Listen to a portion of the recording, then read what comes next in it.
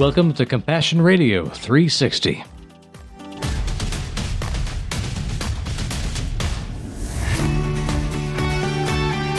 Welcome to the 360 program of Compassion Radio. We're glad you joined us today. Sandy, welcome back to the mic. Thank you. It's good to be here. I love Fridays now more than I have before.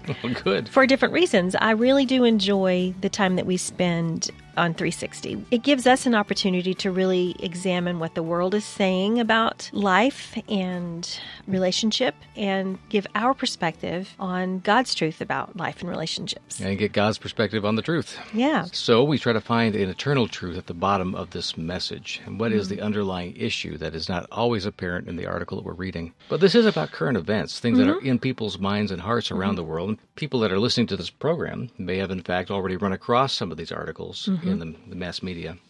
We could go a zillion ways on the subject of grief, and of course the world seems to be full of it, whether it's been from disease, from loss, from war. It's not an easy time to be in for any of us, and we all seem to know somebody who's been deeply affected by tragedies. Well, grief is heavy on me today, thinking about this article, so I think it's appropriate that we're talking about it today. The reason we're approaching it on this particular program is because we ourselves are going through a certain anniversary with our family. Yeah.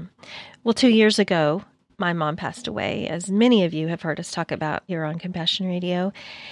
The wound is fresh again. So this article really touched me because some have said, well, it's been 2 years. Shouldn't you be happier now? Shouldn't you be over it? The answer is no. And I've always felt like grief is something that we go through, but we don't really get to the end of it till our lives are in Christ, with Him in glory. I don't feel personally that I'm debilitated by this grief. My dad passed away over 20 years ago. I still miss him deeply and terribly.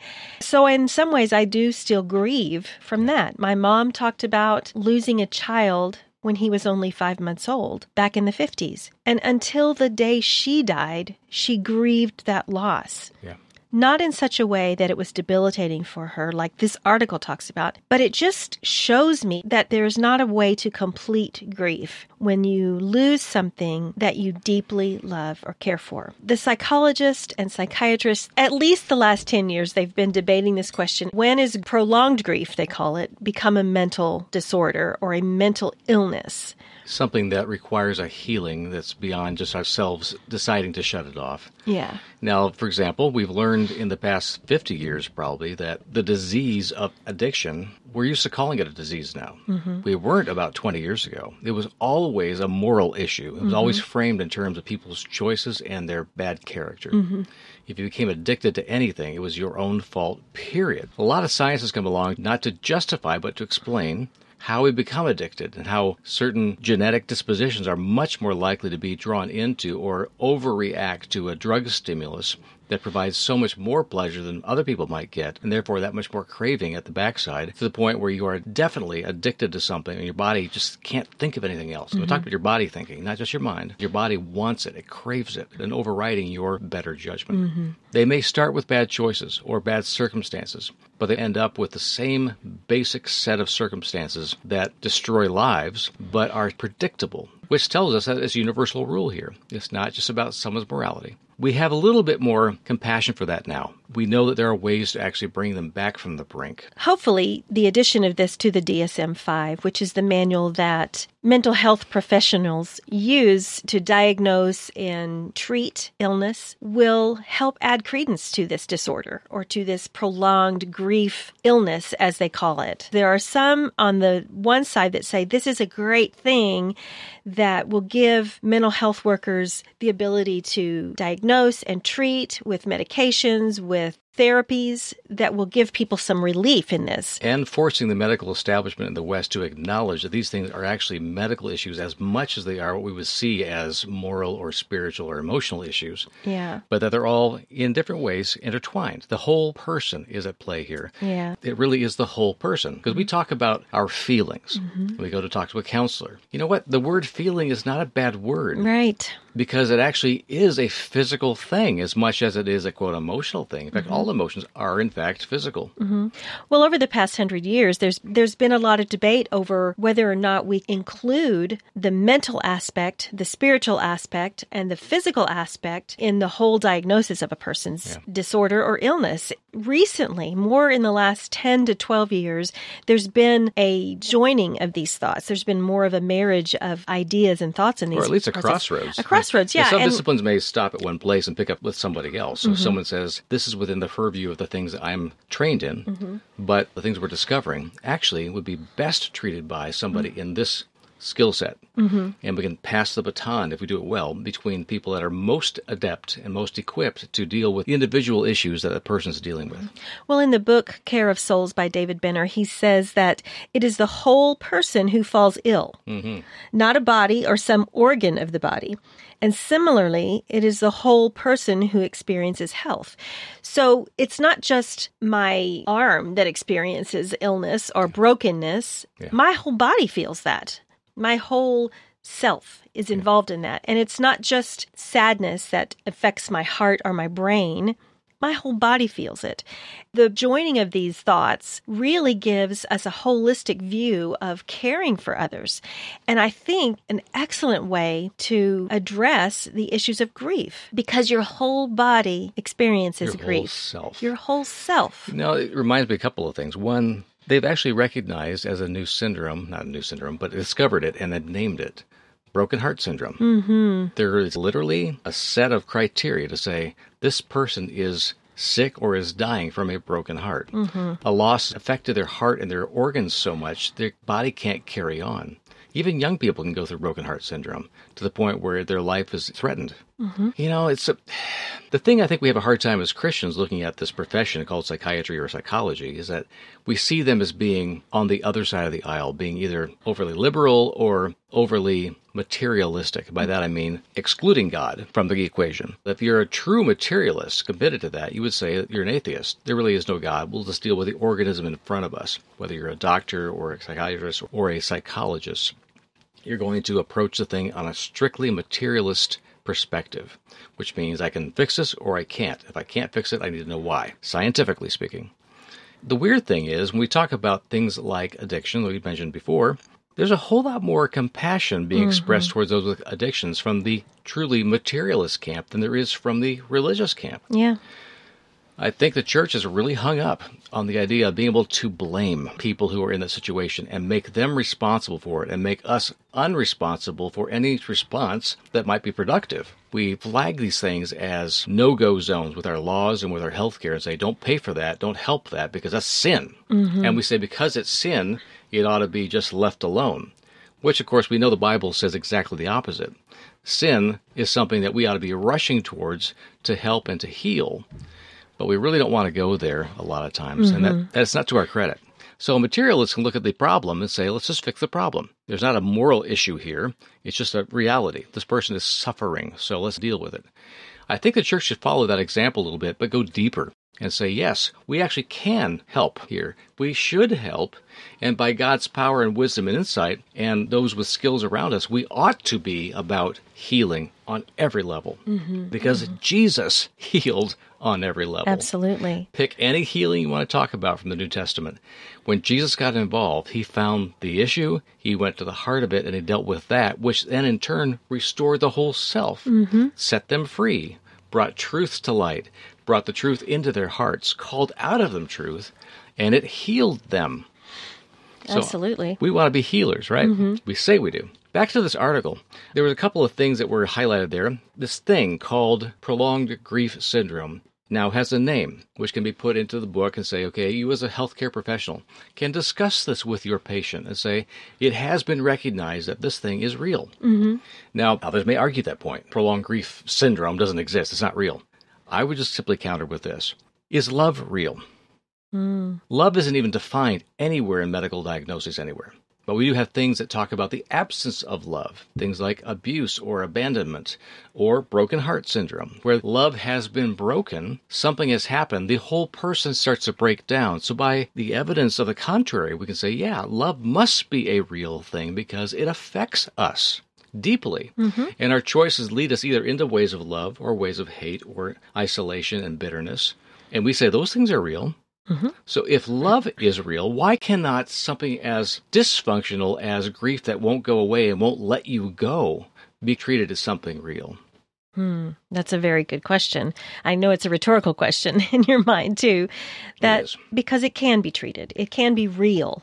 They have a little box here that says coping with grief and loss, and there's some bullet points. I think we should just touch on those. And the headline, by the way, on this article is, How Long Should It Take to Grieve? Psychiatry has come up with an answer. Well, living through the loss of a loved one is a universal experience. We've already discussed that. We know that every person on the planet has experienced some kind of loss in their life. They say that 100% of life is fatal. Yeah. Right. But the ways that people experience and deal with the pain of loss can be different. It's different from person to person. So as many people as there are in the world, that's how many different ways you can deal with pain and loss. Everyone's a specialist. The experts say that grief is not a problem to be solved. That you don't have to just fix it for somebody. You don't have to solve that problem, but it's a process to be lived through in whatever form it may take. And that's precisely what I was saying earlier about still missing my dad after 20-something years and still grieving that loss. And then the more intense loss that I feel over the loss of my mom just a couple years ago. So it is a process that we have to go through. And this is a way that they say that you can help those that you know that are going through this. Experiencing a sudden loss can be particularly traumatic. We've talked about trauma many times on here. But if you lose someone suddenly and unexpectedly, it is intense in that moment. What we see is out of the natural order, like a young person dying or cancer taking a young person, a child passing before a parent. There's many ways that you can offer support and help people who are going through grief. You can sit with them. You can listen to their story. Talk to them about the loved one that they've lost. You can... Drawing out those stories. Yeah, you can serve them. Because it's so fresh on my mind, I just remember people coming over and brought us things, brought us food or... Wordlessly sometimes. Brought us flowers, came and cleaned my kitchen. Oftentimes you don't know what you want or what you need when you're in the throes of grief. So going to someone's house and serving them or picking up something for them without having to get them to think through a lot of things is really, really helpful. Friends, we're focused right now on the current crisis in and around Ukraine. I personally met with dozens of refugees and kingdom workers who ran to the front lines of need and have selflessly given of themselves completely, thoroughly, and as I saw, to the point of indescribable exhaustion. I saw refugee and servant alike shiver in a vicious blizzard that struck the first week of March. They were very much alike in one important way. They were absolutely determined to survive this ordeal and to redeem what their lives have become. We need to follow their example. Will you help us today? We have blankets and food to buy, tanks to fill with gas, and medicine to help them survive the days ahead. This need is not going away anytime soon. Friends, really, we need you now to step up. Please, give generously, even sacrificially, right away. I know that God will be pleased if we do. So call us today at 1-800-868-2478. Mail us at P.O. Box 2770, Orange, California, 92859, or give online at CompassionRadio.com. And you can text Serve Ukraine, that's one word, to 53445 to make a gift right now through your phone. And make sure to let your friends know about that option, too. Thank you, friends, for letting God expand your faith through real activist giving today. And now, back to our discussion. Sometimes a note months or weeks after the loss is These are things that are being mentioned by these therapists. No one escapes from the power of compassion and empathy and gentleness. So the fruit of the Spirit come to play here. Are we willing to actually be those things for those who probably need it the most, but are often least able to express their need because they can't put a name to it? Yeah. So this diagnosis, this disorder, is kind of reserved for those who are experiencing long-term grief, long after the loss has faded away in some ways. And it's not someone who is experiencing the kind of grief that I'm feeling today, even about my mom. It is a long-term issue. And it's like you talked about broken heart syndrome. It's something that is not easily pinpointed and just said, oh, well, that's what it is in the end. And now you know what your disorder is, so keep living or whatever. It is about realizing that you're not crazy, that you're really struggling. You really have an issue that's long-term. Think about the people who know something's wrong with them, but they can't figure it out. They go to doctor after doctor, and no one seems to be able to sort it out until someone does the right test or does the right assessment and looks at it and says, okay, I know what this is, whether it's a physical ailment or something else happening in the body, like it's a certain kind of disease that is very, very rare. So we didn't look for it normally because it's rare, whatever else. But suddenly there is an awareness to the person that is suffering. To have someone name the suffering is like to bring it into a place where now I know, now we can do something about this, or at least I'm not crazy, that this thing is real. And being able to name something and put a name on it gives the world structure. The Bible starts that way. Adam was given one job, go name the world.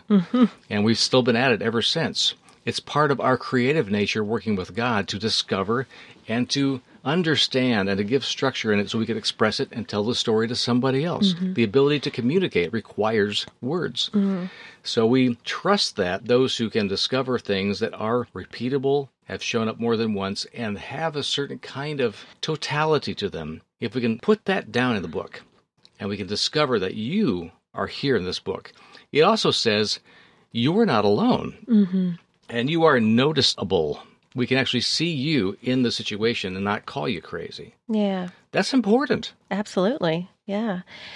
The more I think about this article and read through it, I come to realize that I think more than just grief, they're talking about lament and experiencing a deep, deep ache in your soul.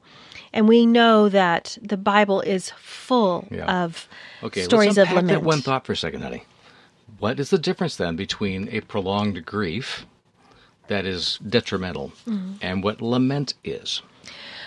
Well, the word grief has been kind of mutated through the years. People use it, oh, he's giving me grief, he's upsetting me. Oh, good grief, you're irritated or frustrated.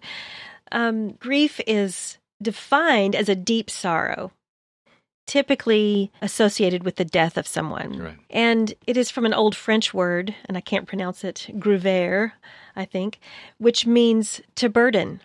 Weighed down with burdens. Yeah, and that is the original form of grief. And so it has been watered down over the years. However, the word lament has not really been watered down. There's not much watering down you can do to a word like this because it is a passionate expression of sorrow. Okay, there you go. There's an action involved with it. There are actions, of course, that are unstructured and are unpredictable in grief. People may just suddenly melt down at the weirdest things or explode or get angry or do something risky because they don't know what to do with all their feelings. Laments seem to have a kind of a focus and a discipline to it that grief itself, without lament, would not have. Psalm 13 is one of my favorite psalms of lament, if you can have a favorite lament. There you go. We just see David crying out, God, how long? How long will you forget me? Will you forget me forever? How long will you hide your face from me? How long must I wrestle with these thoughts? This says to me, Sandy, ask God questions. Question God. Or in your accuse situation. God of something. Yeah. You and I have talked a number of times about the difference between our perceptions of who God is and living in a lie because we don't ever challenge it. When David says, how long, O Lord, will you forget me? Will you ignore me? The word itself says he doesn't neglect or ignore his children ever. Yeah. He's accusing God of something because it's absolutely the truth about how he feels. He feels that way. And that feeling has consequences. You're going to act in certain ways based upon what you really believe is true, whether it's true or not. The lament is therapeutic because we can actually express what we're really feeling and then let God answer it. Yeah.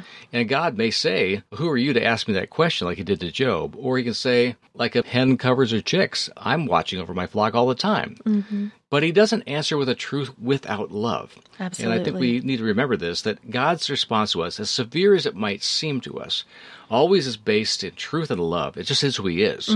He's not going to tell us a truth to crush us unless the crushing is part of the healing. He's not going to destroy us because he takes wicked joy in doing that. He never is mean to his children. He doesn't want humanity to go down the tubes. He loves it enough to give up his own life, for crying out loud. He is about healing people with truth and love. Absolutely. It begs the question, though, when you encounter someone that is in deep grief, who gets to decide what is appropriate for grief? In our conversation preparing for this, we talked about what are the appropriate things to grieve, what are the inappropriate things to grieve, what is okay and what is not okay. Or what is appropriate grief or inappropriate grief. Right. Prolonged grief, too, because, I mean, there are things that we grieve about that may not be, in our estimation, a reason to grieve for very long, like losing a pet. Now, we are on the verge of losing one of our dear pets, and I'm really sad about it. And it's difficult because it's prolonged. It is, yes. I mean, literally, she has to be treated every month for something that is painful. Yeah. But she's not ready to die. I mean, that's hard for us as a pet owner because she's part of our family, and she has a life in her own sphere. This is who she is. And to say, oh, that's not important anymore would be silly. Yeah. Because she is important to us. Yeah. There are those who would say, oh, it's just a pet. I mean, whatever. What is the appropriate time for that? Only we can decide that ourselves. But it can be informed. That's true. There are other things that we said were not okay to grieve, like excessive grieving over sin or over wrong done. I hate to tell tales about our son, but he was asked to do something for me a few days ago because I had to run some errands. And when I got back, I said, oh, did you do this? And he said, no. And I said, okay. I walked out of the room and I was disappointed that he hadn't done it. And you took care of business. And I went and did it. And he began to lament almost his failure. And I said, apologize and be done. This is not a reason to grieve or to lament. You messed up, apologize, and we'll be done with it and determined to do differently next time. That was probably an inappropriate expression of grief on his part. As we would say, over the top. Over the top. You know, there are some people who have a very heightened sense of justice or sense of right and wrong. And they're zealous. Those that would really prolong that. Take up an offense that really is not appropriate to take up. Yeah. And sometimes it is appropriate to take up an offense for somebody, especially if they're without champion. If there are people that are vulnerable and being taken advantage of, stepping in there and taking up the offense for them, even if they don't even sense they're in danger, is appropriate. Right. But there are plenty of times where we own somebody else's situations and make it our cause because we want to be angry about something. And that is dangerous. Yeah. But all the things we're talking about here are still about choices. While we're experiencing it, we really have to be the ones who interpret it, whether it's valid or not. But if it's not valid, in other words, if the scripture itself looks at it and says, you've gone too far. Like, for example, the idea of feeling sorrow over your own sin and wallowing forever in the sense of I'm not worthy. And pretty soon it becomes all about you again because all you're doing is talking about how you feel rather than actually listening to what God has to say about it and respecting Him. I love this about the AA movement. If you fail, we know exactly what to do next. You don't suddenly, after 13 times of failing, get slapped over the top of the head with a baseball bat and say, never come back. The place is always a place of forgiveness and restoration. So if that can happen within an addicted community, why can't we as believers in Christ extend the same kind of courtesy that even Jesus talks about when someone says, how many times, Lord, I have to forgive this person for messing up my life with their sins? And Jesus says 70 times 7. Exhaust all of those numbers, and let's talk about it afterwards. Just keep going in a forgivable manner. Psalm 68 says, thanks be to God who daily bears our burdens and shares our griefs. Grief comes from the word to burden. Having seen the Lord put those together and say, I'm going to bear these for you. Surely He bore our sorrows, or is bearing, and will continue to bear. He talks constantly about His bearing of our burdens. That is the thing that God does for us. He's acquainted with our sorrow and our grief and our illness. I would love to say that the Christian church and the people within it are known for being the kind of people that people feel safe enough to welcome into their mess and not be afraid of what they will gossip about them for telling the truth about where they are. That we would be the last people on earth to condemn when we're invited into the sanctuary of their messed up lives. I've got some ideas if you want to hear them, but even if you don't, it's okay. I'm here with you. And that's enough. Are we willing to say that's enough when it doesn't meet our threshold for change and for perfection? Grief is individual. Yes. Experience that we emote. For me to assume I know what you're feeling because you're grieving is arrogant on my part. And I don't think particularly godly. Self-righteousness never is. Yeah. Be with someone who just need someone to be with them. Even when it goes beyond my capacity to endure it. Yeah. Jesus went that extra measure and said, I'm really in this with you. In fact, I'm not leaving. I will always be with you. When he makes that kind of promise to us, he's not saying, I'll be with you to make everything roses and cherries. He's saying, I will be with you no matter what comes. I'm not leaving you. So if we're going to be little Christ, we better start with the expectation that, you know what? This following of Jesus or being him for others will not always be easy. It is a whole person that experiences this. And there's no separation of the body, the spirit, the emotion. It's all joined. Each one will affect the other. Yes. Love the Lord your God with all your heart, soul, mind, and strength. That is the entire person. Well, it's a good way to wrap up this one. Maybe you're going through some grief yourself. Have come through and learned some lessons that have been very fruitful in your life. We'd love to hear about that, too. Don't hesitate to go to the website and drop us a line. We'd really love to hear from you. And we'll see you next Monday for the next Compassion Radio's Chasing the Word. If you believe hearing the good news from the front lines of faith builds your faith, then let us know today. We're busy right now helping with immediate needs in Ukraine. Help us help them today with your gift. Just call us at 1-800-868-2478. Write us at Compassion Radio, P.O. Box 2770, Orange, California, 92859, or make your gift through our website, CompassionRadio.com.